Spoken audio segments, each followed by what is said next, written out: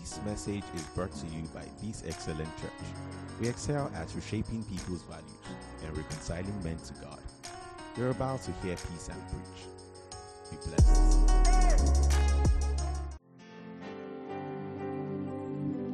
Father, I'll give you thanks. Lord, we align ourselves with you this morning. We align ourselves with you this morning. Lord, our values are aligning to yours. Our beliefs are aligning to yours. Today we have faith in you. Not in ourselves, not in our systems, but in you. Lord, it is your will that will be done in our lives. In the name of Jesus. We declare that every heart is healed. Every heart of discontent, every heart of greed-induced anxiety, every heart that is worried of tomorrow, every heart that is anxious, every heart that is fearful, we decree healing this morning in the name of Jesus.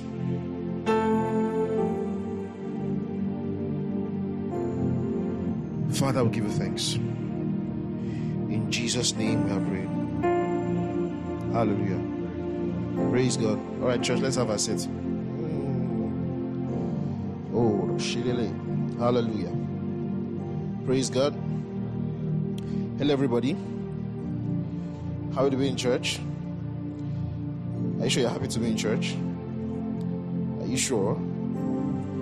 Praise God.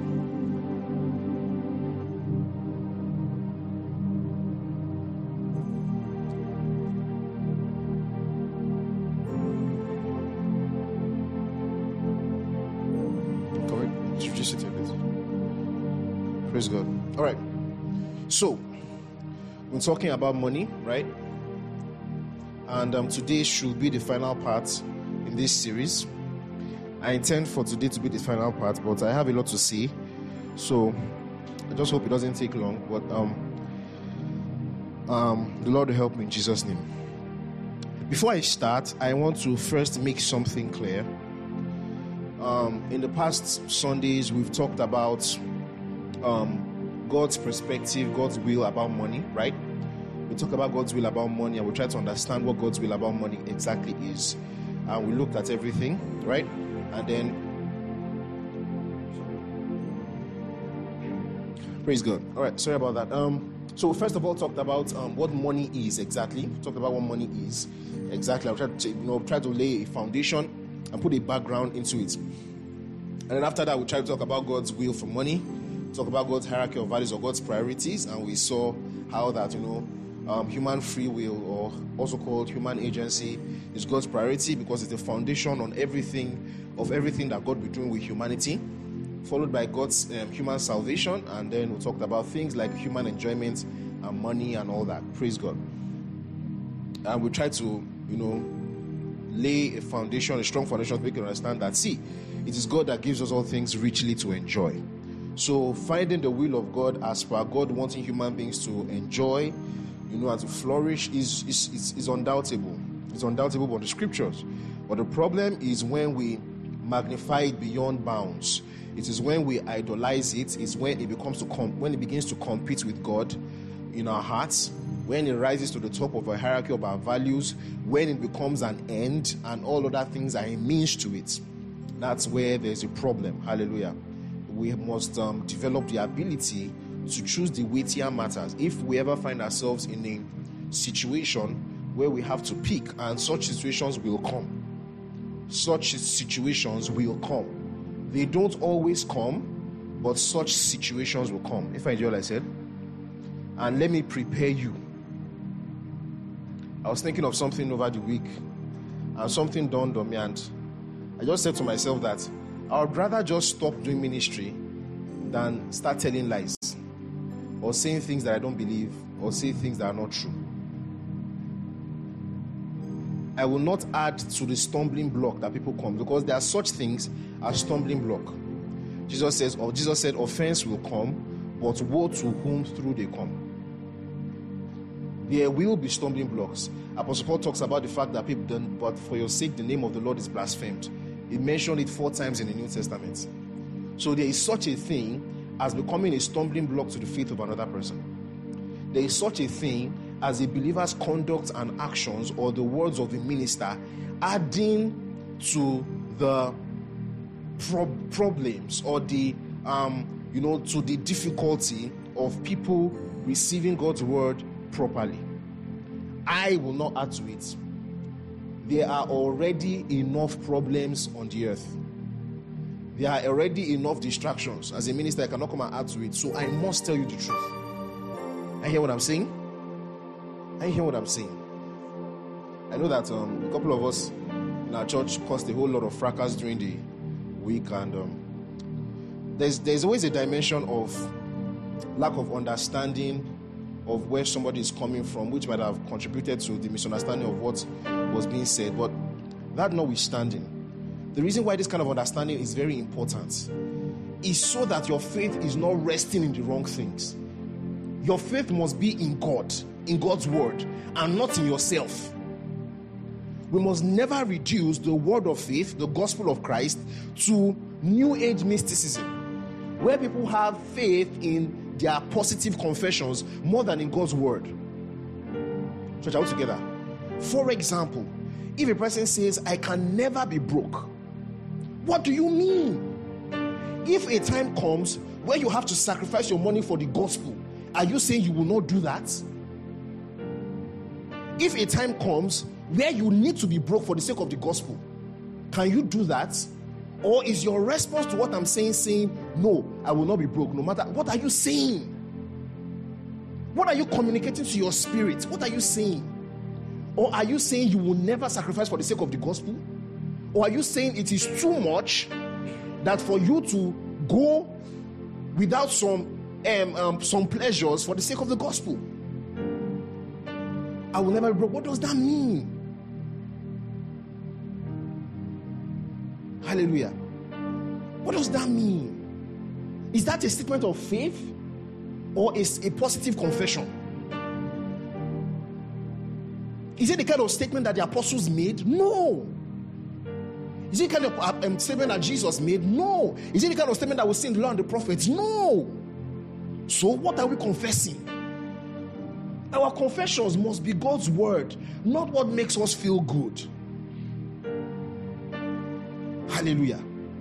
That is not to say that being broke is a virtue or is something desirous. No, poverty is not a virtue. And wealth is not a virtue either. What is a virtue? Following the will of God. Doing the will of God. Doing the will of God. So if it is necessary that I be broke for the gospel, then so be it. If it is necessary that I go through a time of not having while the Lord is preparing me for something better, then so be it. What matters is that I will do the will of God. Note, I'm not saying needless suffering, because what we're going to talk about today is how to prevent needless suffering, because there is needless brokenness. There is brokenness that is not necessary. Praise God. There is Apostle Paul. See, the apostles were very wise and they distinguished it. They distinguished suffering for the sake of Christ and sufferings for the sake of following the will of God and sufferings that are needless. Apostle Peter was very clear. Apostle Paul was very clear. Read the book of 1 Peter. You see there in chapter 3. Apostle Peter says, see, there is suffering that is for Christ, that you rejoice in and enjoy. But there is suffering that is not necessary, useless suffering. That's what I'm going to talk about today. There is some poverty that you don't need to be poor. In fact, because of the kind of context that we are in now as a society, where we are not having a lot of religious persecution, the truth is that most of us will hardly ever go through that cycle where you have to be so broke for the sake of the gospel. Do you understand what I'm saying to you? But it is important that we preserve the gospel, because we don't know. We don't know what is coming. We actually don't. Even if it doesn't happen to us, what are we going to teach the next generation? Are we going to hand over a gospel that only anticipates enjoyment to the next generation, such that if something happens, they will not be prepared? Is that what we are going to teach them? Church, are we together? So you see Psalms, you see the law and the prophets, you see from the old to the new. See, there's a way we read our Bible. From the old to the new, look at the disposition of the prophets. Look at David. David will say, though I walk through the valley of the shadow of death, I shall fear no evil because God is with me. That is confession of faith. He's not saying I am not in the shadow of the, say I can never be in the shadow of the death of evil. That's not confession. He says, though I be there, the Lord is with me. Oh, go and read the Psalms. You see David saying, my enemies have surrounded me. All kinds of things have happened. This has happened, but the Lord is my helper. The Lord is my shield. The Lord is my comforter. The Lord will help me. He will strengthen my arm. That is the believer's confession. Paul will say, though we hunger for the sake of the gospel, though we are broke, though we are despised of all men, we are doing it for the sake of Christ, and yet in all these things we rejoice. Peter will say, though all this suffering, that is, how did he put it in First Peter chapter 1? He said, all this temporary suffering that are refining your faith in the Lord is to the end of the salvation of your souls. That is the gospel. That is Christianity. Christianity is not afraid of challenges. Christianity is not so scared of poverty that the very sound of it is possible for a Christian to be poor, you start panicking and start saying, no, the will of God is for me. No, that's not Christianity. Christianity is poverty comes. So what? So what? We do the will of God.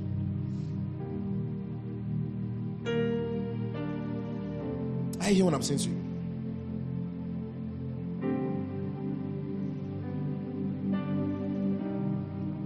I hear what I'm saying to you. We have Christians right now in China that are literally, not figuratively, not in an exaggerated sense, that are literally living from day to day, not knowing when the authorities will come for them to kill them. There are people putting their lives on the line so that North Korean slaves can escape to freedom. They are putting their lives on the line for the sake of the gospel alone. 3,000 people are being converted to Christianity every year, every month in Iraq right now. Right now, we have underground Christian channels that people can tune into their radios and hear the gospel of Christ at the threat of their lives. We have people in Iran, Pakistan, that are ostracized from socioeconomic benefits for the sake of the gospel. Do not do them a disservice by saying things like, I cannot be broke. What do you mean? You are spitting on their face by saying things like the Christian can never be poor. What is the meaning of that statement? We're not rejoicing and celebrating poverty. Don't get it wrong. The fact that I have to keep repeating that is already bad enough. It is not a celebration of poverty. It is a celebration of the will of God. The will of God must be primate. The will of God must be number one. Church, are we together? So we're moving on. And what I want to talk about today is how to make financial gain. Note, I did not say how to become rich. And the reason why I wanted to clarify that is because the word rich or the word poor is extremely relative. And it's open to all kinds of confusion. The word rich and the word poor, they are relative. And there's nothing that God is doing in our lives that is relative. Do you hear what I just said to you now? It's something one of the things I want to hone down on. I want to emphasize on today. Listen to me, TC. Listen to me. Hear this and teach people outside. There's nothing that God is doing in your life that is relative. God is not looking at someone else to do things in your life. What God is doing in your life is purely His will for you. It's not a matter of other people. I hear what I'm saying to you. So this is not a teaching on how to become rich, because that suggests that God wants to teach you how to make money more than other people. That's not what we're teaching you. We're teaching you what I'll teach you from God's word is what God's word says about you making financial gain in your context, where you are. Making financial gain so that you can have enough to live a good life. It is for you. It is not compared to other people. The reason why I'm making this distinction is that when God is doing something in your life and you are making financial gain, it is possible that when you are making your own financial gain, the money you will make will be more than what other people are making. It's immaterial. It also means that you might be making material gain for yourself, and it will not be as much as other people's own. Compared to them, you are poor. Do you hear what I just said now? Did you hear what I just said now? It's about your own financial gain. It's about your own benefits, about your own material comfort, not compared to other people. Because you can be making your own material gain, and compared to another person, you will be poor. It is possible. For example, and I said sarcastically, and I'm not repenting of it. If you say I can never be broke, you need to specify the currency. Imagine a Nigerian middle class guy earning his middle class money, saying I can never be broke. And the Saudi Arabians are looking at you like, what is this one saying? Kuwaiti guys are looking at you like, which you are broke compared to them. Meanwhile, as you are saying I cannot be broke, you are correct. Because once you go to Togo, you're a big boy. See those guys that used to come and work in Nigeria from Togo before the Naira became very, very useless. Those guys used to come and work for a year, collect their salary and go back. Do you know that many of them, when they collect their salary, like you give them 300,000, when they go take it to their country, they're like millionaires. Some of them go and become chiefs in their village with your 300,000. And that's the way my colleagues working in the UK are looking at us right now. They are collecting your middle class salary, and then they are collecting money that even their own citizens are not collecting because they feel it's too small. And when they come to Nigeria, they're coming to buy a house in Ikeja GRA. So when he says, I can never be broke, it's a meaningless statement. According to his, I'm sorry to say that. I'm sorry that offends your sensibility, but it's a meaningless statement if we weigh it compared to the scriptures. It's a meaningless statement. It's just a statement that makes you happy. It doesn't mean anything. It doesn't. If you are born in Koma Hills, or you are born in Iwo, I grew up in a town where if you were earning like 50,000 in a month, you were a big boy. I come from a town where when I was at home during the holidays, people used to come and greet my parents like Adede. You're a big man. But when I went to secondary school, when I went to school, I used to hide. Yes.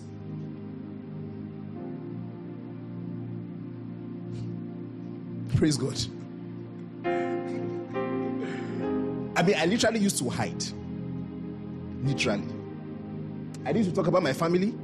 When my parents are coming to come and visit me, I'll tell them to park somewhere. I'll bring the bag to come and meet them. Sometimes, many times, when other my colleagues they're using jeep to come and pick them to go home. Me, well, by the later part, when things got really bad for us, it was public transport I was using to go home. So I said, I'm coming, you guys should be going, I'm coming. When people are not looking, you go, just bone your face, just find where you park your bag, go to the gates, and enter your bus. Hallelujah. In fact, that thing built character, because it got to a point where I found out that pretending was not sustainable. Then you spin it and make it a badge.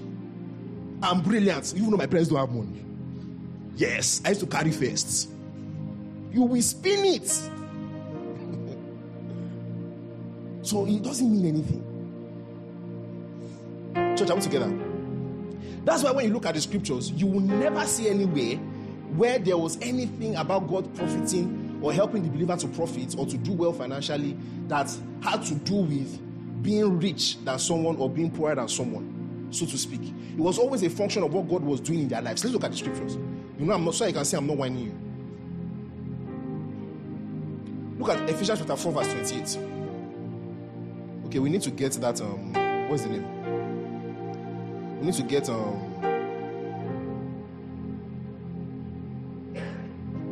a projector. Because I would like to be able to just, we read it last Sunday. I'd like to be able to just move quickly. Chapter 4 verse 28. Anyone who has been stealing must steal no longer, but must work, doing something useful with their own hands, that they may have something to share with those what? In need. So you can see that. So let the man that used to steal stop stealing and work. so that he can have enough for himself. It's not a matter of so he can become richer than someone. You don't see those kind of comparisons. What I want to tell you is how you can make financial gain in your context. Not, I said, in your context. Because these principles apply everywhere. If you are in a country where the context allows for a lot of financial profits, you will do well in measure of that context. And if you're in a country or in a society where the context is relatively poor, compared to that context, you will also do okay. Do you hear what I just said to you now? Did you hear what I just said to you now? Listen to me. You see all these Isaac sowed in the same land and reaped 100-fold. It was this week I got to discover that there's a lot of fallacious. Thank you. Say fallatica. Listen, don't sapa. There are a lot of fallacious, horrible exegesis and hermeneutics in looking at that scripture. Isaac sowed in the same land and reaped 100-fold. Number one, it does not say he was the only one. Am I correct? Number two, it does not say, okay, well, that's it. It does not say it was the only one. Number two, there's no place in the scripture that tells us that Abraham or Isaac or Jacob were the richest men. In fact, what we see is that they were not even the richest people. Hallelujah. Church, are we together? Follow me, oh. You see this, Isaac sowed in the same land and reaped 100-fold. Therefore, I can be in Nigeria, but it's a lie. You will profit as much as your context permits. That's what God is doing in you.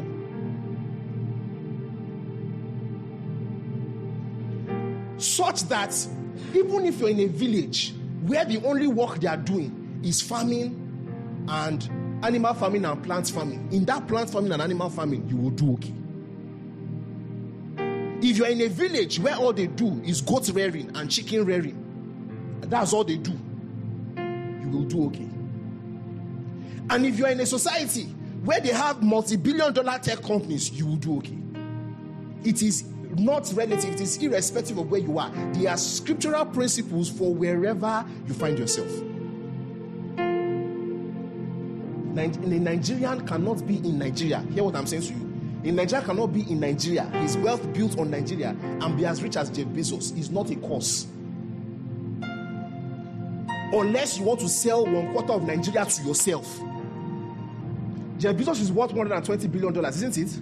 The entire Nigeria's GDP is $465 billion. Jeff Bezos alone is worth 1/4 of our entire GDP. Do you want to sell the whole Nigeria to yourself? You cannot be as rich as Jeff Bezos in Nigeria. If you step into America, it's possible because there's the possibility there based on the society. You cannot be in a desert and say you will build you will have Atlantic Ocean in the desert. It does not make sense. Based on what the desert, as much as the desert can produce, as much as it can produce, we can profit based on that.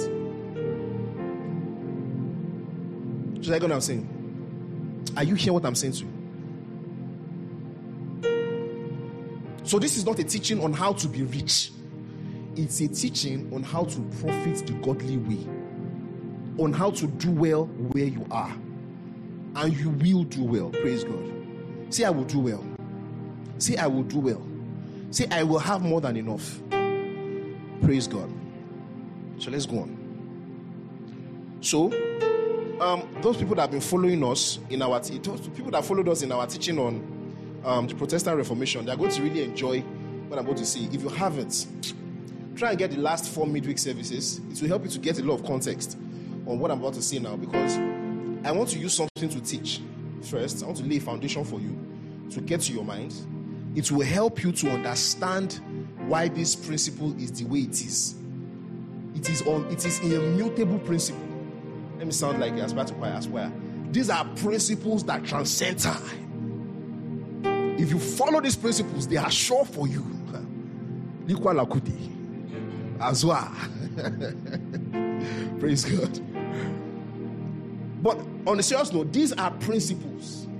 Principles that have been in all of God's dealings with the people in the throughout the scriptures. If you look at it, it is cross-covenantal.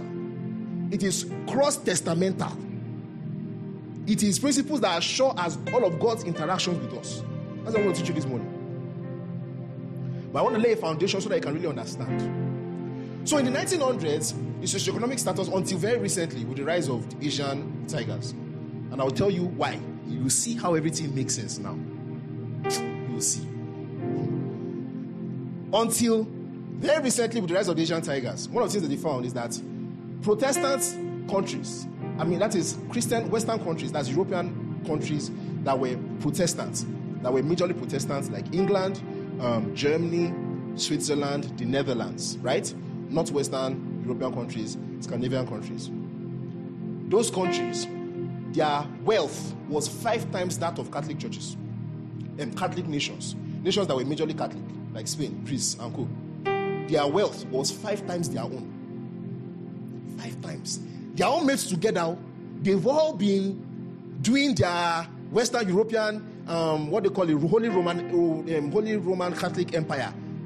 Do you understand? Under the Habsburg dynasties, under Charlemagne, the Western European countries, they have been doing their siblings, as far as I'm concerned.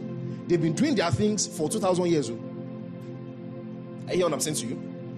Yet, what they found was that Protestant countries were 5 times richer than the Catholic majority countries.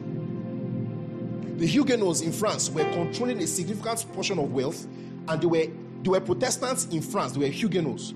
They call them the Huguenots. They were inside France Protestants, and they were much richer than their Catholic contemporaries, which is a majority Catholic country. Say, why?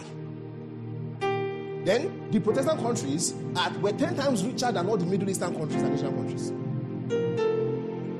Why? Let's not even compare to Africa. Let's just leave that aside. Why?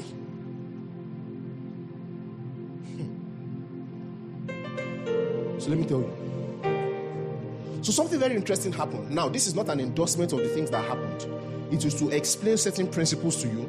Then I will now subject all those things to God's word. Do you understand that? I'm just going to show you what happened. I'm not endorsing those things that happened or those ideas. I'll show you what happened, then we'll submit those things to God's word, and then we'll move from there. Church, are we together? Something happened something interesting happened when the Protestant Reformation broke out and spread like wildfire all through northwestern and northwest Europe, and then North America. So you guys know the story now. We've talked about it, right? So when the thing broke out in the 16th century, Western Europe caught the fire. Germany, Switzerland, Swiss countries, Netherlands, lower part of Netherlands, southern part of Netherlands. Next in England caught the fire. Next in Scotland caught the fire, and all of them caught the fire of the Protestant Reformation. The French and the Spanish were still trying to fight against it, right? And so then, by the time of the 17th century, we began to found the immigrants. We began to found the exploration of the New World. This was the time when England and Spain began to compete among themselves for supremacy and all that. They began to have Spain going to the South American colonies, and then England in competition also. They began to go to North America. We're now spilling into the 18th century. They began to go into North America. Then something interesting begins to happen. We're going to find something. So when Martin Luther came out of the gospel, there was a belief system in the Catholic Church, or it arose over time based on the writings of people like Eusebius and St. Augustine. There was this feeling, or there was this idea, right? Basically, that there is holy work, there is sacred work, and are you guys listening to me? Follow me very well. There is sacred work, and sacred work is when you're a Catholic priest. Things like that. Do you understand that? That's sacred work. That's holy work. That is righteous work. And then there is normal work that is not so holy. That's what we do on our daily basis. What we do on a daily basis, that's not holy work, in quotes, right? And all those things fed into that general culture of the fact that you have to keep working out your salvation with fear and trembling, right? So because you have to keep working out your salvation with fear and trembling, there were good things, there were holy things that you could do that could show your penitence and your confessions, your penance and your confessions, and that's where the whole idea of penance is, is a whole doctrinal thing. We've talked about it before, so let me not feed into it. Basically, what it meant is this. There was a belief system at the time that there was holy work and there was not unholy, but normal work. Holy work is being done by the priests and the cardinals and the popes. The work you do on a daily basis is just normal work.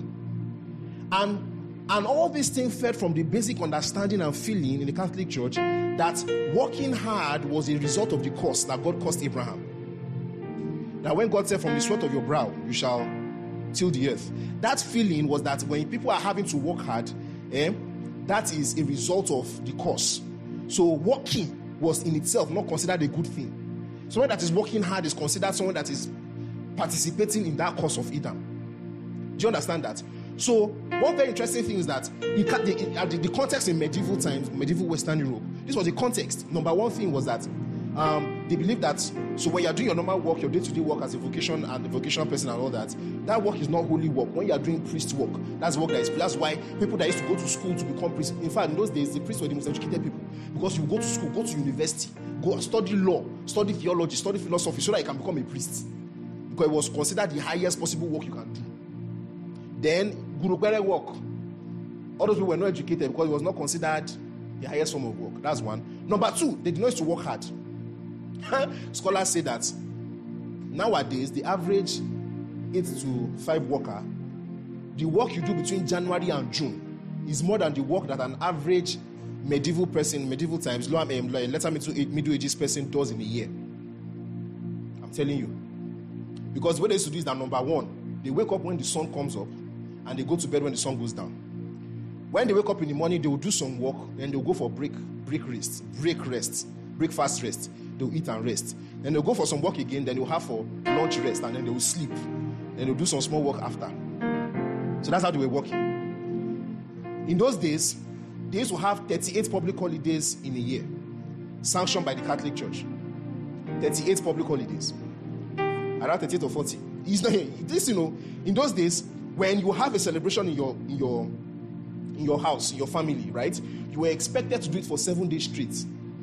It's called an ale. That's where the word bridal and all those things come from. So if you are having marriage ceremony in your house, it's 7 days, Monday to Sunday. If someone should die in your house, it's Monday to Sunday. That's how they do it. They played out. They don't work. In fact, there was a guy, Paul Kington or something in Scotland, that was complaining about how lazy Catholic people are. That was the context, because it was not considered serious work. So there was not much value on working hard with your hands and creating something, valuable and all that. Everybody just wanted to live a peaceful life. And that's some advantages to it, obviously, right? So that aside, but that was the context of the way things were. Another thing was that really helped people was that people's sign of being saved was secured by the Catholic Church. So how do you know you are saved? You are saved, you have done baptism. So because your parents did baptism for you when you were small, you have been saved, right? Your original sin has been washed away. And then in the working out of your salvation, you keep working it out by doing penance, by doing confession and all those things. So you feel saved. Just what I just said to you. You have an external evidence for your salvation. So people did not need things of the world to make them feel saved. They already had all that inside of them. Then these coconut-headed Protestants entered the group chats. Martin Luther entered the group chat. I'll tell you what all of them were saying. All the different Protestants at the time. Martin Luther entered the group chat and laid the foundation. The first thing he said is, there is nothing like sacred work and unholy work. Everybody's work is what? Holy. If you are a welder and you are not doing prostitution, you are not stealing people's money, that work you are doing is unto God. Just like Apostle Paul said, that whatever you do it what? Unto God. So he told them, Baba, if you are a carpenter, your carpenter is in service to God, because if you do it right, you don't defraud anybody, you are serving God and God will bless you for it. So the way you are doing priest work is the way you should do carpenter work. Protestant said, what? Excuse me? He began to tell them that work is not punishment, that work is good. That God gave us work on purpose because of our coconut head. That is not a curse. Because to explain to them that thing was not a curse. That's why God told Adam, even before he fell, walk in the garden. You see that? Did you see that? See, those guys know Bible. Say what you like about them. They know Bible. He told them that work is not a curse. That work is, God told Adam to work even before he fell. So work is not a curse. So work is good. Are you guys writing it down? You guys are enjoying the story. Okay, you listen to the message later, that you can take notes. So you have focus on me. I want you to get what I'm saying very well, so you'll not be distracted. Church, are we together? Number two, they said work was good. The second thing was that the Protestant insisted that you must work hard. Because if the work is unto God, then it must be done hard. It must be done well. Nothing like, I'll wake up and just do things anyhow. I'll just be lounging and everything. Martin Luther then began to insist that if you want to work, you must work hard. Because, let me read the scripture for you. 1 Thessalonians chapter 4. Or 1 Thessalonians chapter 3.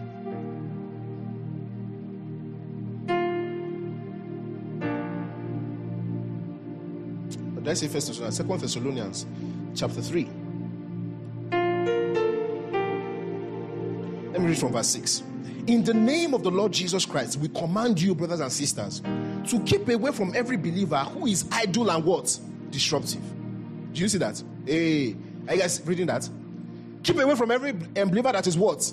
Idle and disruptive. So they began to tell the people that laziness, you work in the morning and you are going to sit down, you are sleeping, you are gisting. They said it's not good. They're supposed to keep away from you. See, and does not live according to the teaching you received from us. For you yourself know how you ought to follow our example. We were not idle when we were with you, nor did we eat anyone's food without paying for it. On the contrary, we worked night and day, laboring. Do you see that? Laboring and toiling, so that we would not be a burden to any of you. We did this not because we do not have the right to such help, but in order to offer ourselves as a model for you to what? Imitate. So you see what the protesters were talking about? That work is not a curse. Work is not a bad thing. Work is good. Verse 10, for even when we were with you, we gave you this rule. The one who is unwilling to work shall not what? Eat. Anybody that will not work should not what? Eat. So, look at verse 11. We hear that some among you are idle and disruptive. They are not busy, but they are busybodies. Such people we command and urge in the name of the Lord Christ to settle down and earn the food they what? Eat. So, laziness or lounging or taking things slowly now was converted from a good thing to a bad thing. This was between Luther and Calvin. There was now another angle that John Calvin now added to it. Not the angle that he now added to it. He now added, which I'm not saying I endorse it, but I want you to hear it. John Calvin now began to add, for the Calvinists, this idea was now added into their own Protestantism. They now began to say things like, the evidence that you are the elect. Please, if you've not gotten our message on, just go and listen to it. And I can't be explaining the doctrinal context now. Abi now. This will make sense, right? So let me just continue. They began to say that the evidence of your salvation, if you are the elect, the people that unlimited atonement was paid for, the evidence that you are the elect is that it shows in your life. So if God has elected someone, if the hand of God is upon someone, it shows in their life. And what is their life? What are the things that they do? The work of their hands. So they began to think and they began to believe very strongly that if you are saved, your work, the work of your hands will do well. If you are part of the elect, if you are part of the people that were chosen, the work of your hands will do what? Do well. So, especially the Calvinists now, there were plenty of Reformed guys, but the Calvinists in particular, they now took their work with muscle. Because if the work is not working, then that means I'm not really saved. Because God cannot be with me and I'll be living my life anyhow. So the proof that I'm saved is that it will show in the work of my hands. Church, are we together?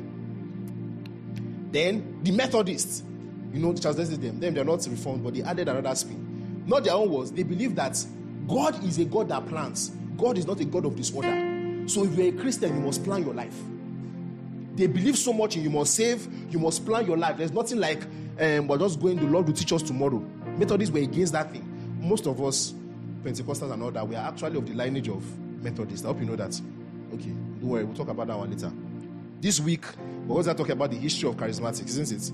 The history of Pentecostalism. I'll do a brief history from Charles Wesley to Pentecostalism and all that, and you see the connection. Right? So the Methodists now began to say that if you're a Christian, you should plan your life. Do you understand? You should live your life well. The Presbyterians up in Scotland, the children of John Knox and co, they began to say things like, if you're a child of God, you cannot be spending your money anyhow. You must be prudent. You must be frugal. They agreed with all the other the first two things I said about work and work not being secret again, because that was the foundation that Martin Luther laid. But they were now adding their own spices or laying some emphasis. Do you understand what I'm saying to you? We're not laying some emphasis based on that substructure. And we're saying, the Presbyterians have to say that if you are earning money, you should not be living large. You should not be a consumerist. You should not be making money and be living large and be spreading your money up and down. You're supposed to be frugal. Always be prudent. The money that you earn, you take it and reinvest it. You take it and reinvest it. It's not for you to be spending on yourself and be living large. That's what the Presbyterians believed. Then one thing that all of them all believed in common was that they believed very strongly that he that does not work should not what? Eat. So you know what they used to do? They used to do welfare. They don't do welfare. I'm telling you. If you don't have work, you cannot come and beg for food. What they do is they will give you money to be educated. They will give you money to earn skills. If you want to start a business, they will give you. But you see, money to just eat. The Bible says he that does not work should not what? Eat. So what is what they used to do? If you are hungry, they will tell you, come and work. I will pay you. That's what they used to say. If you check all those olden days movies, that's what they'll say. How you see all those guys walking on the road, those hobos and everything, they'll tell you that, what can I do in this house to earn a living? So they will say, that's what they believed. That does not work should not eat. I can't just give you money. So they will say, my roof is leaking.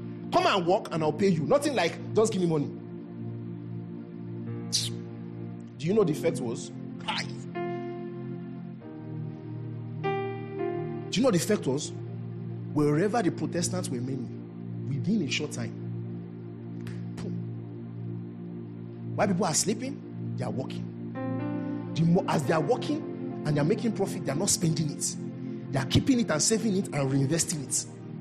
The Huguenots were in France so much that the Catholic French were so jealous of them, they started persecuting and trying to kill them. Even with that, they were still richer than them. England, boom. Germany, Switzerland, boom. Spain now started depreciating consistently. Do you know there was a time that Spain controlled the entire Western Europe? What we see today is a complete skewing of the way it was 400 years ago. Spain, the Spanish were in charge. The French ran Western Europe after the that's why, oh God, let me not go into the history too much. The French and the Spanish ran all those other people were small boys. The Protestant work ethic came and it changed the entire dynamic of Western Europe. Meanwhile, we now see something also very similar began to happen more recent times in the East. In the eastern part of the world. That's where we have the Orientals, right? Okay, they said that word is not proper. Where we have guys in the Far East, Japan, Singapore, China, South Korea, and all those things. Something else was different about them. Recently, we're going to see how their economy have boomed suddenly, right? All of a sudden, it seems like as if they've left the rest of the world. Don't worry, sit down. It's video. They know that we are in the church. Sit down. So, listen, something very interesting happened. And guess what? The rise of those people can also be connected to something. So, there's something called Confucianism. That is the Confucius way of thinking. The Confucian way of thinking, right? That is that you must work very hard. That you must work very hard. You must work very hard. So what now began to happen is that the Western ideology of free market, because one of the things that hamstring them before now is that part of the Confucian ethos is the fact that there is a very strong authority structure, such that it was easy for the guys in authority to be controlling people in South and stifle growth. But the moment there was an opening up to a more liberal perspective of things that they received from the West, are you hearing what I'm saying to you? Are you guys following what I'm saying? The moment there was an opening up to more liberal way of doing society, democratization of things, and the opening up of things, free markets and everything, guess what? Boom! There was an explosion. Why? The Confucian ethos of working very hard and working with dignity, fused with that opening up of free markets, caused them to explode. And that's why you're going to see today. Go and check. When it comes to working hard, The Confucian ethos has made the Far Eastern guys, the Chinese, the Japanese, and those guys to work hard. Those guys work hard. That's why Americans are the way they are. Because they were built, their entire society, because everybody that moved America, in fact, most of the guys that moved to America were moving based on religious persecution for Protestantism. So many of them moved there and they built America on the Protestant work ethic. They built Canada on the Protestant work ethic. Compare them to South American countries that were built on the Catholic work ethic. I hope you know that 95% of the indigenous South Americans died because of the diseases that the Europeans brought. Most of the guys you are seeing in South America today are Europeans, just like Americans. They are Europeans by descent. What's the difference? Why are the Protestant work ethic countries richer manyfold than the others? Why are the countries with the Confucian ethos of working hard richer than the others? Why? Why? You will see now. And everybody listen to me and listen to me very clearly. The way to make financial gain is based on three things. It is consistent in all of the scriptures, and all the evidence that we have in the world today is consistent with it. It is not a matter of your confessions. It is not a matter of sowing and reaping, in quotes. It's not a matter of those things. Making financial gain is based on some things that we see in God's word. It is consistent from the old to the new. It is consistent in the evidence that we see on the world across all countries and across all cultures. It is consistent. God did it like that from the beginning when Adam fell, even before Adam fell. And we see that principle consistently driving down till now. And I'm going to show you now. If you follow these things, as much, if you're in Nigeria or wherever you are hear my voice, as much as your society can afford you, you will do well. Listen to me now. Hear me. Number one thing that we see, we now begin to see it based on the Protestant work ethic, is that you must learn a skill and be competent. Learn a skill and be competent at it. Be very good at it. Learn a skill and be competent at it. This is universal. It is the way God blesses his people. It is the way God blessed his elect nation, Israel. It's the way God blesses Christians till now. It is the way God has blessed all of humanity. Because God's will for us to enjoy all good things richly is not for only Christians. It's not for only Jews. It's for all human beings. Because God loves all human beings. And if you want to make financial gain, this is the first thing. Learn a skill and be competent at it. Be very good at it. Be better at it than most people. Are you hearing what I'm saying to you? Stop sowing seed and confessing when you don't know how to do stuff. Proverbs chapter 22 verse 29. Can we read it? Anybody that grew up in a Christian home that does not know this scripture should go and collect. They will serve before kings. They will not serve before officials of low rank. Hey, I want to break one table and I don't want that table to ever be built again. You know what that table is? Divine favor. Unmerited favor. Solomon says, they will stand. Divine favor is competence. They are not apart. There has never been any divine favor that God ever did for anybody that was apart from them being skilled in their work. Go and check, and if you can see one, come and call me a liar. There is no single example of divine favor, open door, divine breakthrough that was divorced from the person being extremely skilled and competent in their work.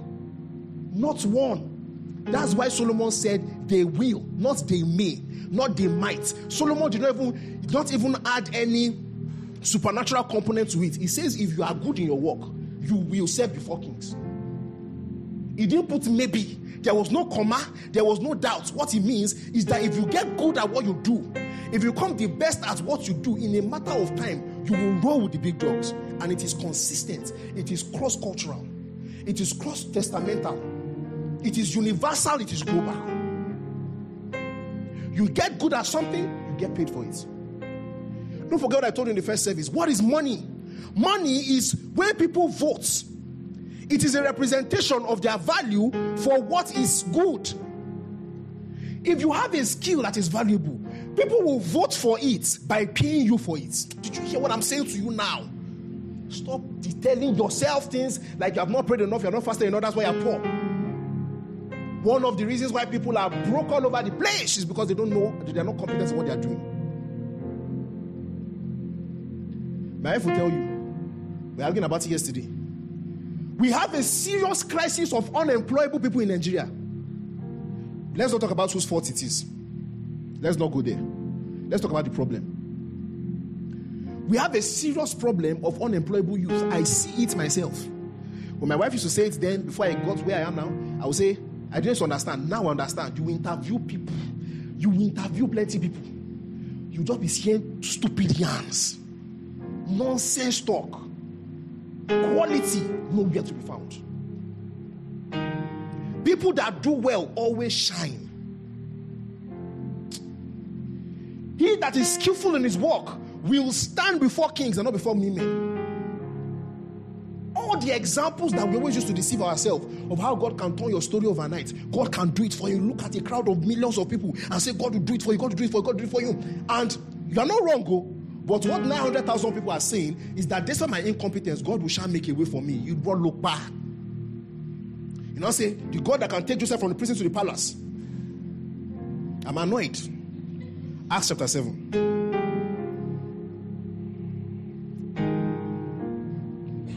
Who is in church here? Is anybody in church? Okay. I want you to read the book of Acts chapter 7, verse 10 for me.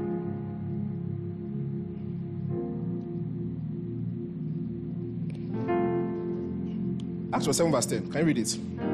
Read it out. And rescued him from all his troubles. And God gave him favor before Pharaoh. Say, I'll just read it out. God also gave him what? Unusual wisdom. Joseph did not become prime minister because of vibes. The man demonstrated competence. He was not only able to interpret the dream, and that means he was not only able to diagnose the problem, he was able to provide solutions to the problem. No, there are two different things. That's what you call competence. When you can do a case study and analysis and pick out the exact problem and then solve the problem. Joseph was extremely competent. So when you say he gave him favor, the favor was based on what? Competence. There is no example of a man that had favor with God that was divorced from his competence. Not one. You know what the Apostle Luke says about Jesus? That's Luke chapter 3 now. Is it Luke chapter 3 or Luke chapter 2? Let me check it to be sure. Yes, Luke chapter 2 verse 52. He says, and Jesus increased in wisdom and stature and with favor before men. Wisdom and with favor before men. Do you know why? Because it's when Jesus drops some hits, people will just hug him. When he dropped some words of wisdom, people started liking him. People started favoring him. It didn't shock me when I was meditating on it. I discovered that even men that people did not want to favor, if there's a door that is open, after I've been telling you since that skill will make doors open for you. If you see some doors that people don't want to open because they don't like you, if you are competent enough, if you have competence, you will open the door by yourself. It's either they open the door for you or you open it. You know an example of that? Jacob. Laban no grief for him. Laban refused to open the door. Jacob opened the door. Served the guy 14 years, making the guy broke. He said, you know what? Go and be mating the rams. Anyone that becomes speckled is your own. Baba, that is grandfather, great-grandfather, great-great-grandfather, that's their work. You are testing me with animal husbandry. By the time he was done with Laban, everything had converted to his own. I said there are some doors that if men don't open for you, you will open it. If you are competent. Men don't want to open the door. You will open the door for yourself. Go and read the story. I've not heard the story of many people that nobody wanted to give them a chance, but their stuff was extremely good, that they found their way to get the music or the art or the whatever to somewhere people will notice it, and people had to give them the recognition. Because in this world, there will always be a scarcity of competent people. I don't know why. When Jesus said the poor you will always have among you, he was not cursing us. He was not telling us the limitation of humanity. He was telling us how people behave. Because he knew there will always be people that don't have sense. Now, I'm not saying all poverty is caused by not having skill. Follow me, please. Don't jump. I'm just saying that there's a lot of poverty, needless poverty, that is not because of suffering for Christ. I've seen it and I know what I'm saying. It's not suffering for Christ. That's why any country that knows what it's doing, if it wants its economy to grow, must invest in its human capital. Get your people more competent and leave the rest for God. If you want your country to get better, get your people to be more competent and leave the rest for what? God. Competence. You learn a skill and get good at it. Get good at it.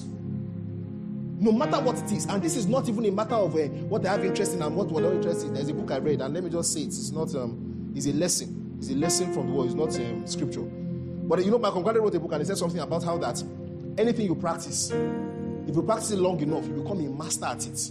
It is consistent with the scriptures. If you exercise yourself in these things, continue in them daily, eventually your profiting will do what? Show unto all. If you learn, if you have mastery in something, people start paying for it. Give 10,000 hours to anything, you will gain mastery of it. So that's why when you say some motivational speakers say something like, poverty is a choice. Poverty is a mindset. Even though those are meaningless statements. But these are the kind of things that they're usually over-exaggerating. Because you look at a lot of people and you look at their stories, go and check, you see what I'm saying? It seems like as if there are a lot of these guys that it's like as if they were in absolute control of their life. They planned that I will do this and I will do that, and this is what will happen, and it will be so. That's how it is. I'm not going to lie to you. I'm not going to lie to you. That's how it is. What you will find at most is that there can be a delay between when the person acquires the skill, one, and then after the skill has been acquired, before the door opens, there can be a delay. But that the person will always never have to have is not so. It's not so. Are you hearing what I'm saying to you? In fact, the world is set up right now in such a way that even before you have gained mastery, people have started giving you the work. Even before you gain mastery. There are a lot of people that don't even have mastery self, but their own mastery is in sweet mouths and packaging themselves is a mastery. Do you know that? They don't have to do anything, but they know how to sell themselves, and because of that, they are giving them jobs. How much more you? That you know your work. People will find you. Do work for one person. They will evangelize like the woman at the well.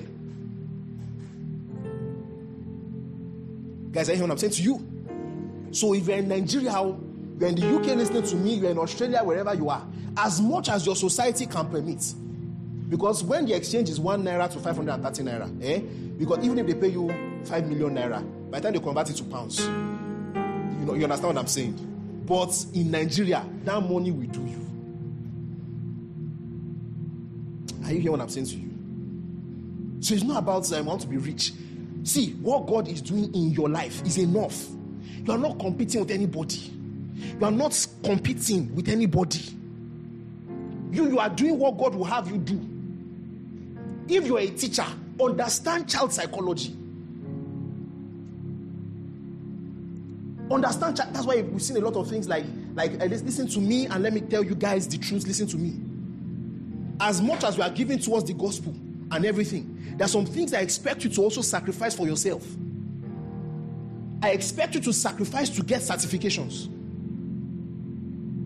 I expect you to sacrifice to get yourself better, to learn stuff. Not every time money for traveling abroad. Sometimes money for masters. Because it will get you to be better. You will reap the reward if you sow that seed into your future. Become competent when they are talking about your work. The people that know more than you in that work should not be more than 1 or 2. Get yourself to that level and come and ask me now, 10 years from now, if you have money or not.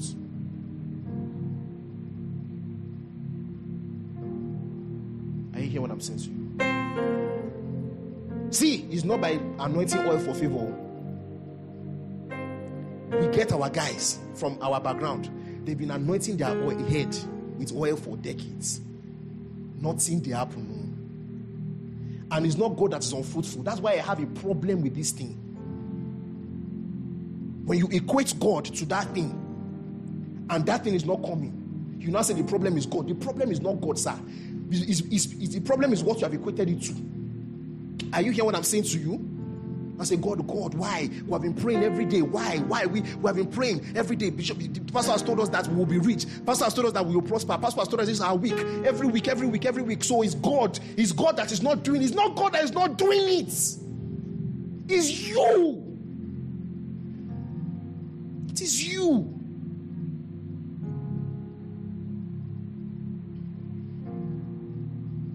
Just I get him. We are here to reshape your values. Make it no vex. We have to reshape these values.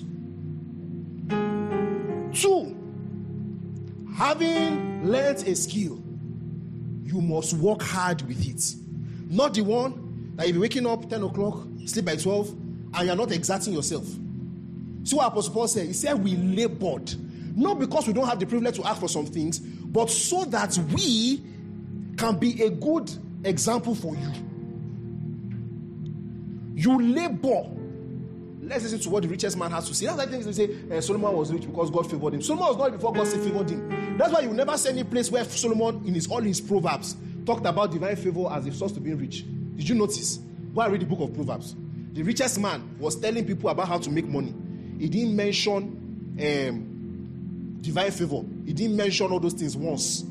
All the things he ever talked about: 1, skill; 2, hard work. Let's listen to him. I bet you people don't believe in Solomon again, because he has scattered your table. Proverbs chapter 10 verse 4. Open your Bible. You should be reading one by one. So what they take Romans chapter 10. David, take Romans 10:4. If Proverbs 10:5, Jerry. David, take Proverbs 10:5. If I take Proverbs 13:16. Proverbs 13:16. Joe, take Proverbs 14 verse 8. And Jojo, take Proverbs 14 verse 15. Let's read it one after the other like that. So Proverbs 10:15. 10:5, Jerry. The son who gathers during summer is prudent. The son who sleeps during harvest is disgraceful. Church, are we together? Okay, wait, hold on. I think I've even mixed it up. Okay, let me start from. Who is Proverbs 10:4? Did anybody take Proverbs 10:4? No. Shall I take Proverbs 10:4? Proverbs 10 verse 4. Daniel, take Proverbs 13 verse 4. 14:15. Pastor J, please take Proverbs 12:24. So Proverbs 10:4. He becometh poor that deals with a slack hand, but the hand of the diligent what makes what? So why is he poor? Slack hand. Not because he has not paid his tithes. It's not because of the devourer. The devourer is your laziness. Your devourer is your laziness. Yes, tap your finger. Are we together? Daniel, Proverbs 13:16, please. Yes. Oh, sorry. 13 verse 4. 13 verse 4. Sorry, the soul of the sluggard craves and gets nothing, while the soul of the diligent is richly what? Supplied. So the sluggard soul will be wanting things. They are the ones that look at people and be shouting, God when? God when? God when? They want things, but who will kill them? Sapa will finish them because they are what? Lazy. They are lazy. I must finish this message today. They are lazy. They are lazy. Pastor J, please, chapter 12, verse 24. The hand of the diligent will rule. But the lazy man will be put to forced labor. The lazy man will work for the hardworking man. The lazy man will work for the hardworking man. Let me read my own. Proverbs 19, verse 15. Laziness brings on deep sleep, And the shiftless do what? They go hungry. You are sleeping every time because you are lazy. And you will become hungry.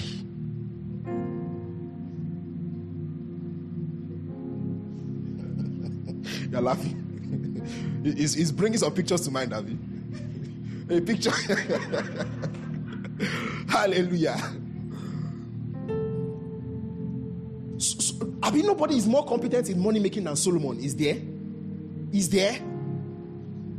He's not Christocentric enough. Okay. Hallelujah. Laziness. You have to work hard. When you've earned a skill, work hard with it. Let people know your work ethic. Let them be dependable. Please don't be a tailor that they will say, I'm bringing the cloth on Tuesday. Until Friday before they see it, business will leave you. Business will leave you. The guy that sews my native.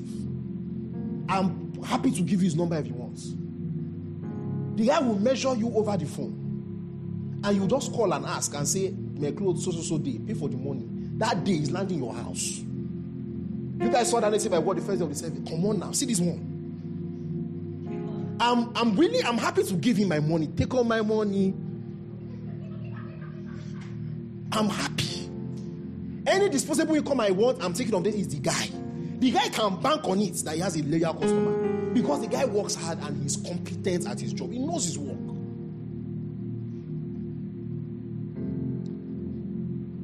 But people will show things for you like this.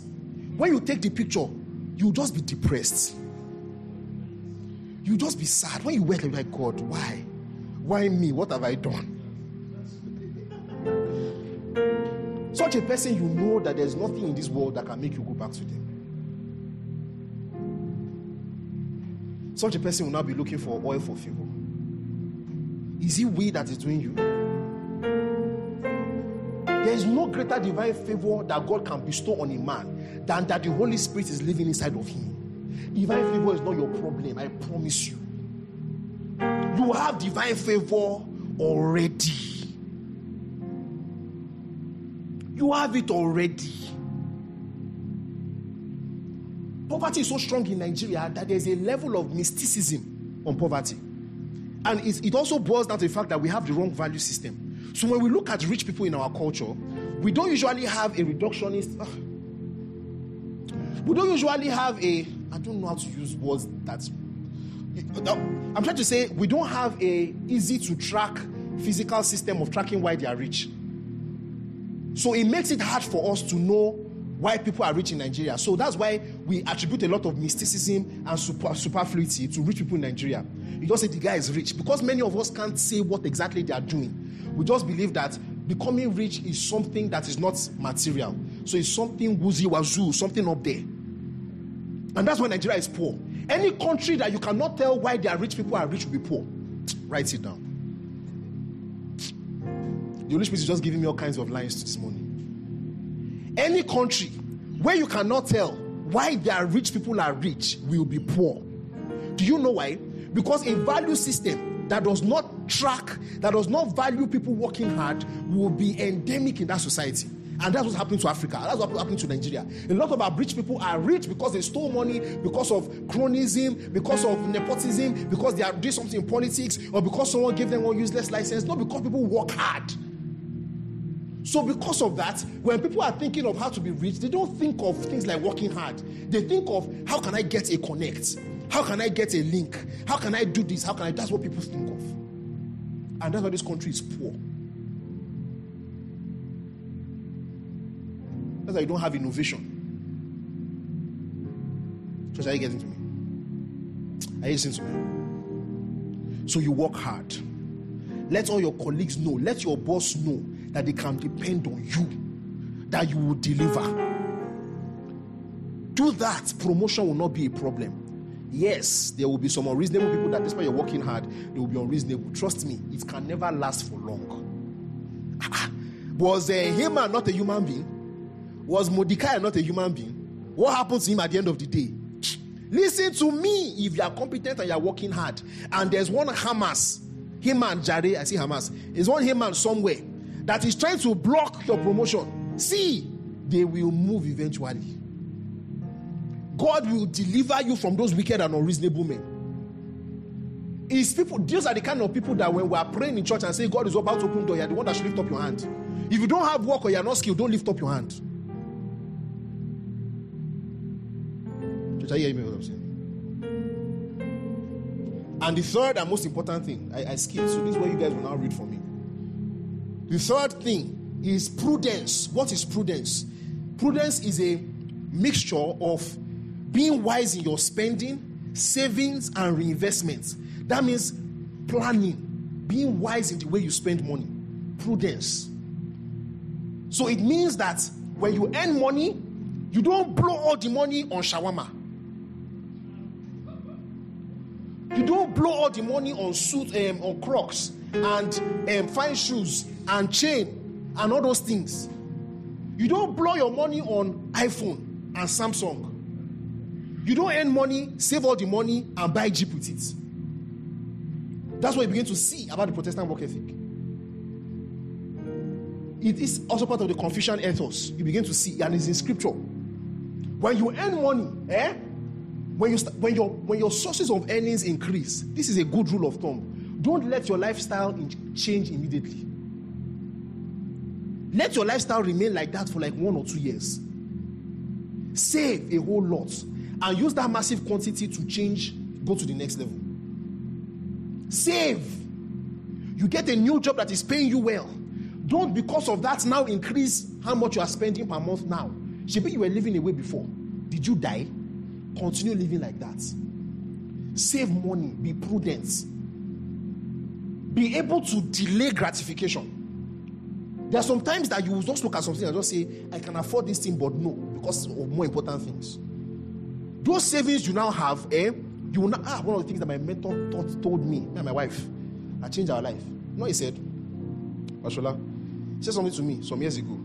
He said, the money that will change your life is not the money that you have in trickles. As I go to have mentors, they will not just teach about ministry, they teach about life. He said, the money that will change your life is not the money that just comes in trickles. Rather, it is the money that comes together as a huge sum. Are you listening to me? The money that will change your life is not money that comes in trickles. It's money that comes as a huge bulk. Do you know what that means? He was telling me that, see, save money. Save money till you have a huge sum. That huge sum is what you're going to use to buy things into your life or bring things into your life that will bring even more profit into you. I hear what I'm saying to you. See, you are earning 200,000 every month, and that 200,000 is just blowing out of your life. You're just using it, buy suya, you go out to watch movie and everything, you buy new suits every month, you're spending the money. What will happen is that despite the amount that you have, that you're earning, every year in or year, your life will not change. But if you want your life to change, if you want to grow in your earnings, this is what you should do. You're earning 200,000, the amount that you set aside to give towards the gospel, set it aside. The amount that you budgeted at the beginning of the month that you're going to spend on yourself, set it aside. Then the amount that you want to save, set it aside. What you'll just find is that after some time, you'll be seeing money in your account that you never knew you could have. Then take that money and use it to get something that will add value to your life. People will look at you like, oh, this guy get money. You will see people that are earning the same money together and their lives have not changed. This was the secret of the Protestant work ethic. You see what those Protestants will do? They will earn, they will not even spend money on themselves. In fact, there was something they did. They are one of the people that began the culture of people wearing similar clothes and being okay with it. So in late medieval times, the culture that they had then was that whenever you want to wear clothes, you wear customized clothes. If you want to wear purple, they will go and dye it in one certain dye around the Mediterranean. They will make the purple for you. So everybody's clothes was hand-stitched. It was the Protestants that began to do mass-produced. They began to believe in things like, all of us, that's why if you watch all those movies, you see Puritan people, all of them wearing black and white. Black, white, the same cap. Black. They're the ones that taught us the culture that all of us can wear the same thing, and it's not a bad thing. In those days, it was like if you wear the same clothes to someone, there's a problem. So you see everybody's clothes is always different. If you go and look at those Italian nobles, all those Milan and Venice, if you look at the way they dress, in France, when they wear their clothes is always different, but it was the protester that came and said, Alaye, let's look for cheap clothes that everybody will wear. There will not be any money. Mass producing clothes for everybody, and they'll be keeping the profits. When the money is now plenty, they will now go and buy 20,000 acres. 100 generations after, they're still enjoying the money because somebody somewhere ahead was thinking. That's how you should live your life. There is some suffering that we are suffering that is not for Christ. Because we're not doing what the scripture says we should do. Let's read the Bible, the scriptures that we say we should read. Yeah, Debbie, you are the first person. You read your own, Abi? If I read your own, I'll finish this thing today. The guys online, sorry for your data.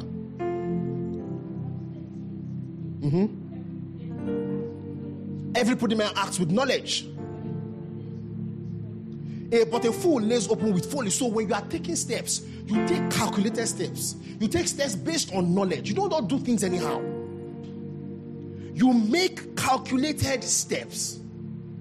This is one of the things that the Methodists brought into it. They believe very much that our God is not a God of disorder, like Apostle Paul said in 1 Corinthians chapter 14. Our God is not a God of chaos. Our God is not a God of confusion. So if God is not a God of confusion and he has plans, why should you also live your life based on vibes and inshallah? This idea of let's just live our lives anyhow and a lot of misunderstanding and everything. When Jesus says do not take worry for tomorrow, he did not say do not plan for tomorrow. It means don't have anxiety for tomorrow. So that means that you have plans for tomorrow, but in it we say, hey, God, will it happen or will it not happen? No, leave it. God will take care of it. Do you understand what I'm saying to you? So do not worry for tomorrow does not mean do not plan for tomorrow. It means do not be anxious for tomorrow. So you have a plan. You look at your income now and say, I want to be able to do this in 5 years. It is not, this is faith. You see that one of, in the next 5 years, I'll have 1 million naira in my account. In the next 5 years, I'm going to have 10 million naira in my account. That's not faith. That's faith in yourself, not faith in God's word. Let me tell you what faith looks like. Are you hear what I'm saying to you, Sheye? You will sit down and say, 5 years from now, this is the amount I would like to have. And the reason why I would like to have the amount is because it's going to enable me to give to the gospel. I'll be able to take care of my family. Because a man that cannot provide for his family is worse than a what? Infidel. I won't be able to provide for my family. I won't be able to do this. I won't be able to do that. It's not persecution for the sake of the gospel. This is the plan.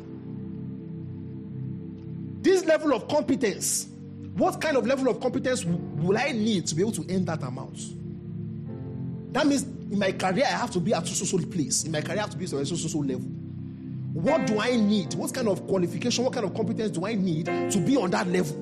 I need to have a master's. I need to have gone through so courses. I need to have been known by this and I'm known by that. How much am I earning now?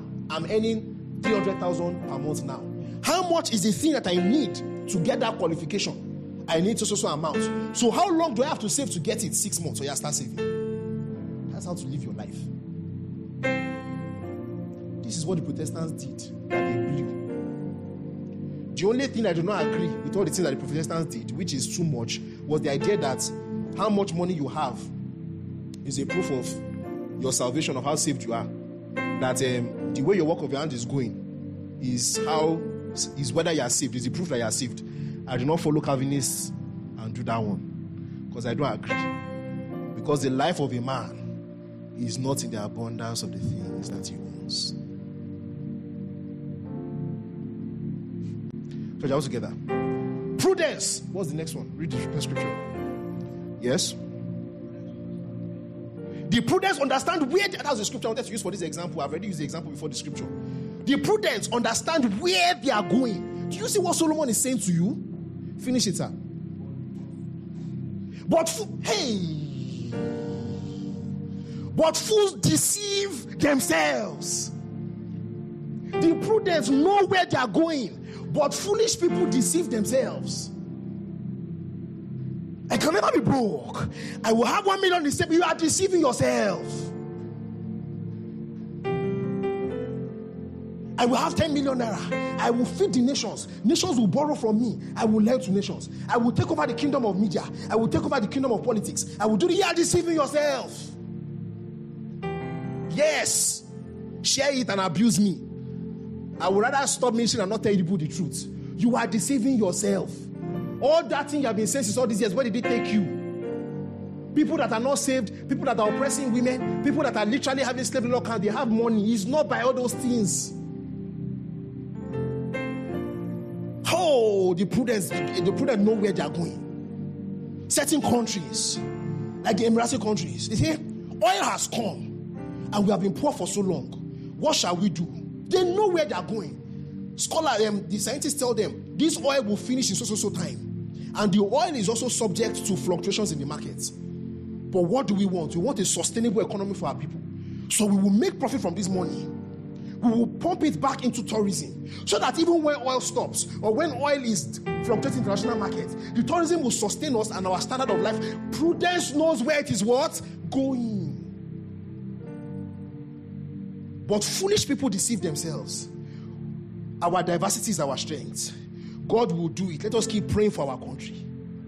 And you have more oil than countries and you are serving them. A fool deceives himself. Planning is faith. Do you hear what I said to you? Did you hear what I said to you? Because faith is having faith. Faith is agreeing with God on his word. Therefore, planning is faith. You're a student, you look at your life and plan. Be prudent. If you do this, as much as your context can, even if you're in Togo, if the people that are in Togo are doing chickens, you will have enough chicken to take care of yourself.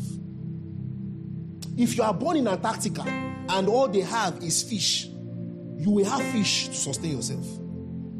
And if you are born in UAE, where there's plenty money, you will have plenty money. No matter where you find yourself, you will do well. Are you hearing what I'm saying to you? I will never tell you in this church that the key to God blessing you is for you to send money to me or to pay your tithes. Many of you here are going to have plenty money. Yeah, you have been saying, if I say amen, I'm telling you, if you hear what I'm saying to you, many of you here are going to have plenty money. Many of you. And it will not be because you are paying your tithes. What I expect from you is at this level, we're just starting. I expect for you to begin to be like us. I don't expect to be giving just 10% of what you earn. I expect you to give more than that. So I'm not going to ask you for a tithe. I will ask you for what you have set aside for the gospel. And I will not tell you that because you are giving that you are poor. I'll tell you that. But you will see what I'm saying. Are you hearing what I'm saying to you? What then is our advantage? Because everything I've said now, someone will have said, so we are non-believers, but the same thing. In many sense, yes, when it comes to money. So what then is our advantage? The Holy Spirit is my advantage. How? The Holy Spirit is my advantage. How is your advantage? If you mean your advantage over your previous self, your old man, yes.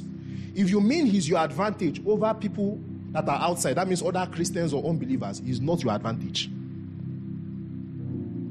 Do you know what I just said to you? Did you hear what I just said to you? What then is the value of the Holy Spirit? What then is the value of the salvation that we have received? Listen to me and hear me well. The value of the salvation I have received, the value of the Holy Spirit in you, is that it will enable you to do the will of God for you. It is immaterial to other people. There's a question. How come no Christian is richer than Dangote? It's a meaningless question. Dangote's wealth has nothing to do with what God is doing in us. Someone tells you that we are the children of God, therefore we're supposed to be the richest people in the society. From where? We are children of God, therefore we're supposed to be running all the 7 kingdoms. We're supposed to own meat. Who told you that? Where? No. The advantage that the Holy Spirit is in you is that wherever he sends you to go, you will be able to do what he asks you to do well. So if like I taught you guys on the purpose platforms and gifts, right? If the Holy Spirit will have you be in a platform, if it's to be a teacher, and he wants you to reach people there, to do some things there, he will help you to do it well. It's not to help you to be the richest teacher, or to be the best teacher, or to be the principal. It's for you to do the will of God for you. What that means is that as you are doing the will of God for yourself, sometimes it can lead you to have more money than others. It is possible, but that's not the point. And sometimes it can lead you to have less money than others. That's not the point. The point is that you are doing what God will have you do. The Holy Spirit is my advantage. The Holy Spirit is my advantage. I'm going to become as I'm going to banking, my own banking style will be better. And other people can begin to do all kinds of funny things, and that mentality begins to extend into all kinds of things. So when I'm playing football, I'm praying that the Holy Spirit will help me to win the match and all that. That's why you'll be seeing that you guys are always praying that Nigeria should win the match, but they never win. You've been praying that your club should win match, but your club can never win because God does not do those kind of things. That's why I stopped watching football. You want to turn God to Zeus and Apollos, that the pagans will offer sacrifices to so that their side can win. Is God your mate? Pray from now till tomorrow that Nigeria will win Olympic gold. Nigeria will not win if the Olympic people do not practice and if our National Sports Association do not plan for them. In China and all those people that don't believe in God, they will pack all the gold. Muslims will pack gold and say, I'm telling you, you will pray and be eating your head in Nigeria and fasting. Nothing will happen. What is the advantage? The advantage is that God helps you to do His will for you. The Holy Spirit is my advantage. The Holy Spirit is my advantage. What do you mean? Be careful that what you are not saying is the Holy Spirit is going to help me to make money. So that means that the Holy Spirit is a tool that will help me to be better than other people. You can see where you have brought God down to your level. The Holy Spirit is my advantage. I hope you know what you are saying. If you mean the Holy Spirit is making you better than your former self, than the old man, you are correct. But if what you are saying is that the Holy Spirit is going to help me to compete with other people and get more than them, you are wrong. It is a heresy. It sounds good and you might not feel the sting of how bad what you are saying is because people are saying it, but it is still wrong. Look at all the men in the scriptures. Did you see any one of them that God was doing it so that they can be better than other people? Look at Joseph. What God did in Joseph told us what God did in him. He said, God brought me here so that I can deliver you. The deliverance came because Joseph was prime minister. It was not because God wanted to make Joseph better than other people.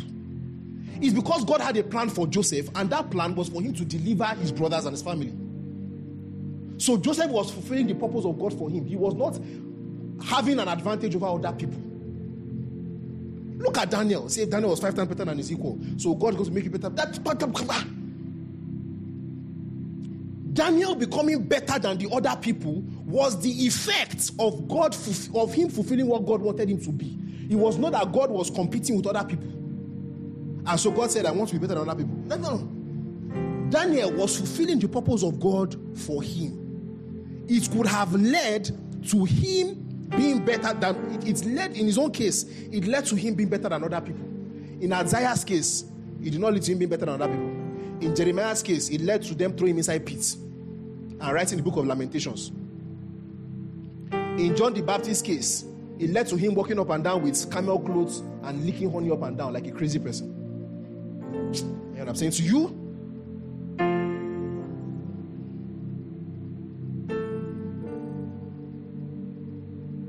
The Holy Spirit is my advantage. The Holy Spirit is your advantage for you to do the will of God for you.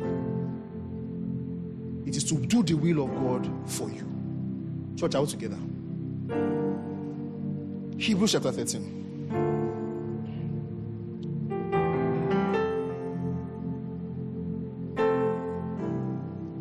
I want to end on these notes.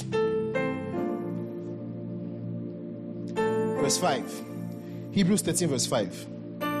Keep your lives free from the love of money and be content with what you have. Hey, glory to Jesus. Woo. Keep your lives free from the love of money and be content with what you have. Because God has said, I will never leave you nor forsake you. So we say with confidence, the Lord is my helper. I will not be afraid. What can mere mortals do to me? What do you have? The Lord is my helper. So I don't need to be greedy. I don't need to be covetous. What I have is more than enough, because what I have is immaterial. In the days when I have 1,000 and I have to manage Gari and Kuli, the Lord is my helper. It does not have a bearing on me When I starch my clothes and I step out of my house, people think I just ate chicken and turkey. Because the Lord is on my inside. I'm not looking at anybody's Jeep and saying, God, when? God, when? God, when? No. The Lord is my helper. With what I have, I'm happy. I will continue to work and I will earn more. But I'm not competing with anybody. I'm not competing with anybody. My self-esteem does not derive from being better than other people. My self-esteem does not derive from being richer than other people. In fact, when I have more money than other people, my heart is bleeding. I want to give them what I have. So how can I be deriving my pride from having more money than others? Hallelujah. Luke chapter 12. Luke chapter 12. Verse 15. And Jesus said to them, watch out. Be on your guard against all kinds of greed. Life does not consist in an abundance of possessions. Jesus says, be on your guard. Be careful of covetousness. Be careful of greed. Because the value of your life, your self-esteem must not be from how much money you have. Hallelujah. If your value is not in how much money you have, you are not less valuable than the guy that has millions of naira. And you are not more valuable than the guy in the village that does not have money. All of you are doing the purpose of God for your life. We will never get to the point in this church where because somebody is a billionaire, they will have seats in front. Hear me now. Call me out the day it ever happens. Because you're a billionaire, you will not have special time to come and talk to us. Are you hearing what I'm saying to you? Because nobody is more valuable than another just because they have more money. No. Once you begin to believe that a man's value is based on how much money you have, you are already a greedy person. Because you are engineered to maximize your self-value. And that's why no amount of money will ever be enough for you. Can I just say to you? That's why no amount of money will ever be enough. Because there will always be one way where more money can increase your sense of value. You are like a basket with water being poured inside. What you are looking for to satisfy can never satisfy. It is not the place of mammon to satisfy your eternal needs. Mammon can only satisfy your material needs. It cannot satisfy your sense of value. Are you hearing what I'm saying to you? So you don't need to be greedy to get more money to fill that void. You don't. You have God on your inside. You have the Holy Ghost on your inside. What more favor, what more goodness can a man receive? That's the funny thing about greed. Greed is counterproductive. Not only is it ungodly, it is counterproductive. Especially for making money. Do you know why? Because a man that is greedy cannot be prudent. A man that is greedy will keep making bad decisions. He will keep making stupid decisions. He's the one that will fall prey to scammers. He's the one that will make rubbish investments for get-rich-quick schemes. A man that is content is the man that can delay gratification, can play the long game, can make long-term plans because he can delay gratification. He can hold himself. That's the value of the Holy Spirit. The Holy Spirit can help you in times of poverty to maintain your composure and your emotions, and you will not lose guard because you don't have money. That's the advantage of the Holy Spirit. That you will not have money, but inside you, your joy is the same. The joy of salvation does not reduce. Your love for people does not reduce. Your relationship with people does not reduce. That's what the Holy Ghost does. Your joy does not go down. That's what the Holy Ghost does. That's the advantage that He is inside of you. You get to a point where genuinely, I have tasted this, so I'm not whining you. You see people with bigger cars, and to God, it doesn't get to you. You see your colleagues that you went to school with, and they are making more money, and to God, it does not get to you. Because you know what God is doing inside of you. You hear what I'm saying to you? One last scripture, 1 Timothy chapter 6.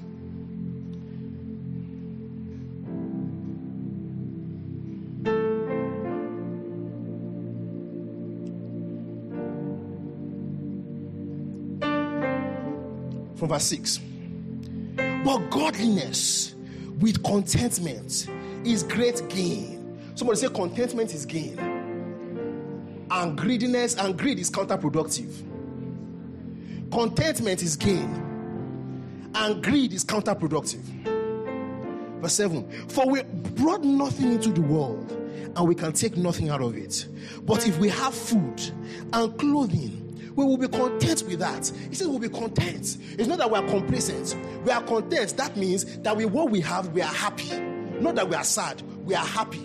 Does not mean that we're not going to strive to make more, but at every point in time, we're not depressed because we don't have money like other people. We are content with what we have. We are happy with what we have. We are fulfilled with what we have. At every point in time, whether our car is pencil or our car is a G-Wagon, we are happy with what we have. Whether we're living in a 2-bedroom flat or we're living in a 4-bedroom mansion, we are content with what we have. Whether I am single or whether I am married, I am content with what I have. Those who want to get rich fall into temptations and a trap and into many foolish and harmful desires and plunge people into ruin and destruction. So people that want to get rich, people that value themselves by how much money they have, that's what I was saying, that this is not a teaching on how to get rich. It's a teaching on how to profit financially in your context. People that want to be rich, that means they want to have more money than other people. People that have made their goals in life to attain onto money. That means people who money is at the peak of the hierarchy of their values. People who money is their priority. Such people, they fall into all kinds of harmful temptations. They make stupid decisions. They make all kinds of nasty decisions that destroy them. Because they want to make money, they will sacrifice their families. They won't talk to their wives. They won't be there for their children.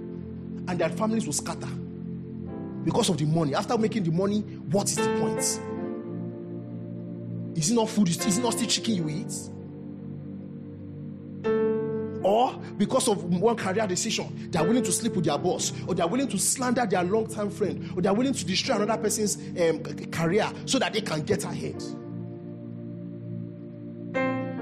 Let me tell you how to know you are content. A content man is a man that is willing to only do godly things to get more money. Write it down. A content man is a man that is willing to do only godly things to make more money. That's how you know the difference between a content man and a greedy man. A greedy man is willing to do anything to make more money. A content man is willing to do only godly things to make money. So a man can say, the blessings of God maketh rich and added no sorrow. That's what it means. That means you can make financial gain and you will not have fallen into all kinds of harmful laws. Let me even finish that scripture. Look at the Apostle Paul says it. This will not be your case. He says they fall into temptation and a trap and into many foolish and harmful desires that plunge people into ruin and destruction. For the love of money is a root of all kinds of evils. Some people, eager for money, have even wandered from the faith and have pierced themselves with many griefs. Did you see that? The love of money, people that are eager to make money, people that money is their priority, people that refuse to have God's hierarchy of values, but want to have a hierarchy of values where money is at the top. Such people are eager for money. And the Bible says that they are even going to wander from the faith. That is why I am passionate about this matter. This materialism must die. Because people lose faith because of this issue. A lot of us that were in fellowship together, today nowhere to be found. Why? We've gotten into a place where money. You have prepped people from a young age while they're in school. That the manifestation of how much God is with them is how much money they have. Alumni will come to the school and tell them things like, because I paid tithe when I was in school, I did this when I was in school, God opened the door for me in Chevron, and God opened the door for me in Shell. So you to give yourself in school. And people are working, doing godliness as a means to gain. And then they get out and it's not so. And they start chasing money and they leave the faith. Some are offended that God is not faithful because they were told that the faithfulness of God is seen in how much money you have. It does not work. A lot of people are content with that delusion in their minds that cognitive dissociation, that cognitive dissonance. They are okay with it. They can continue in their minds without having any kind of conflict. But many people will not be okay with it. And the salvation of many people is not okay, depends on it.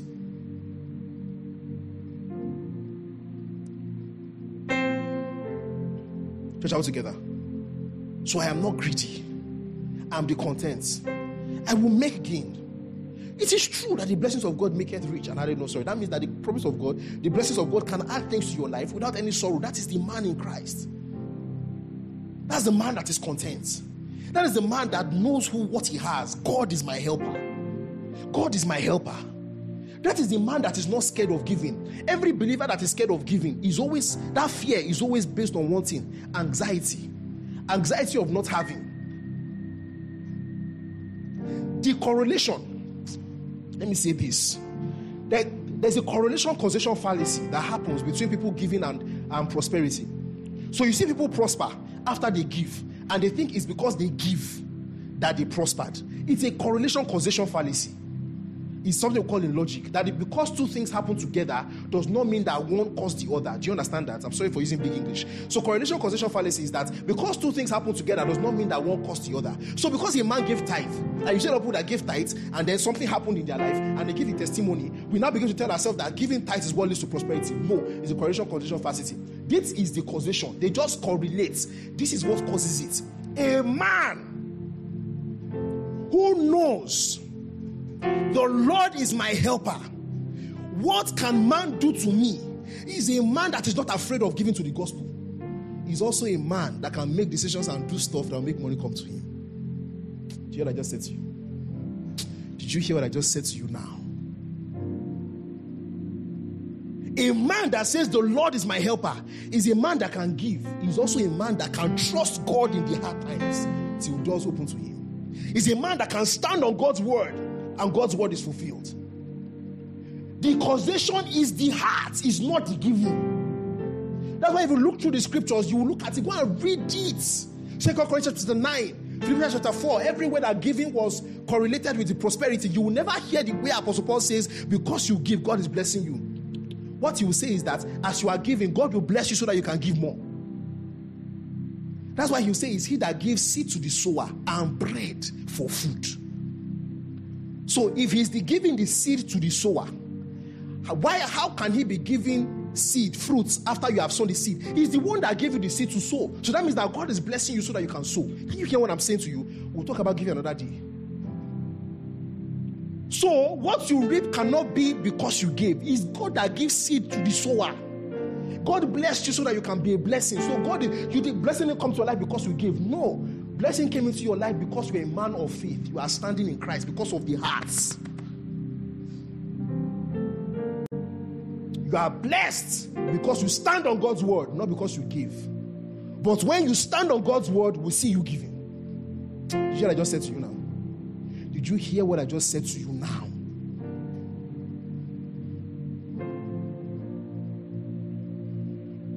You guys will do well, but stand on God's word. Don't put your faith in lies. Don't put your faith in what does not satisfy. Don't substitute brass for gold. You will do well. You will do well. I think that's enough. Let's bow our heads and let's pray in the Holy Ghost. Thank you for listening to this message. We hope you were blessed. For more updates on our programs and audio messages, follow us on Twitter, Facebook, and Instagram at This Excellent Church. God bless you.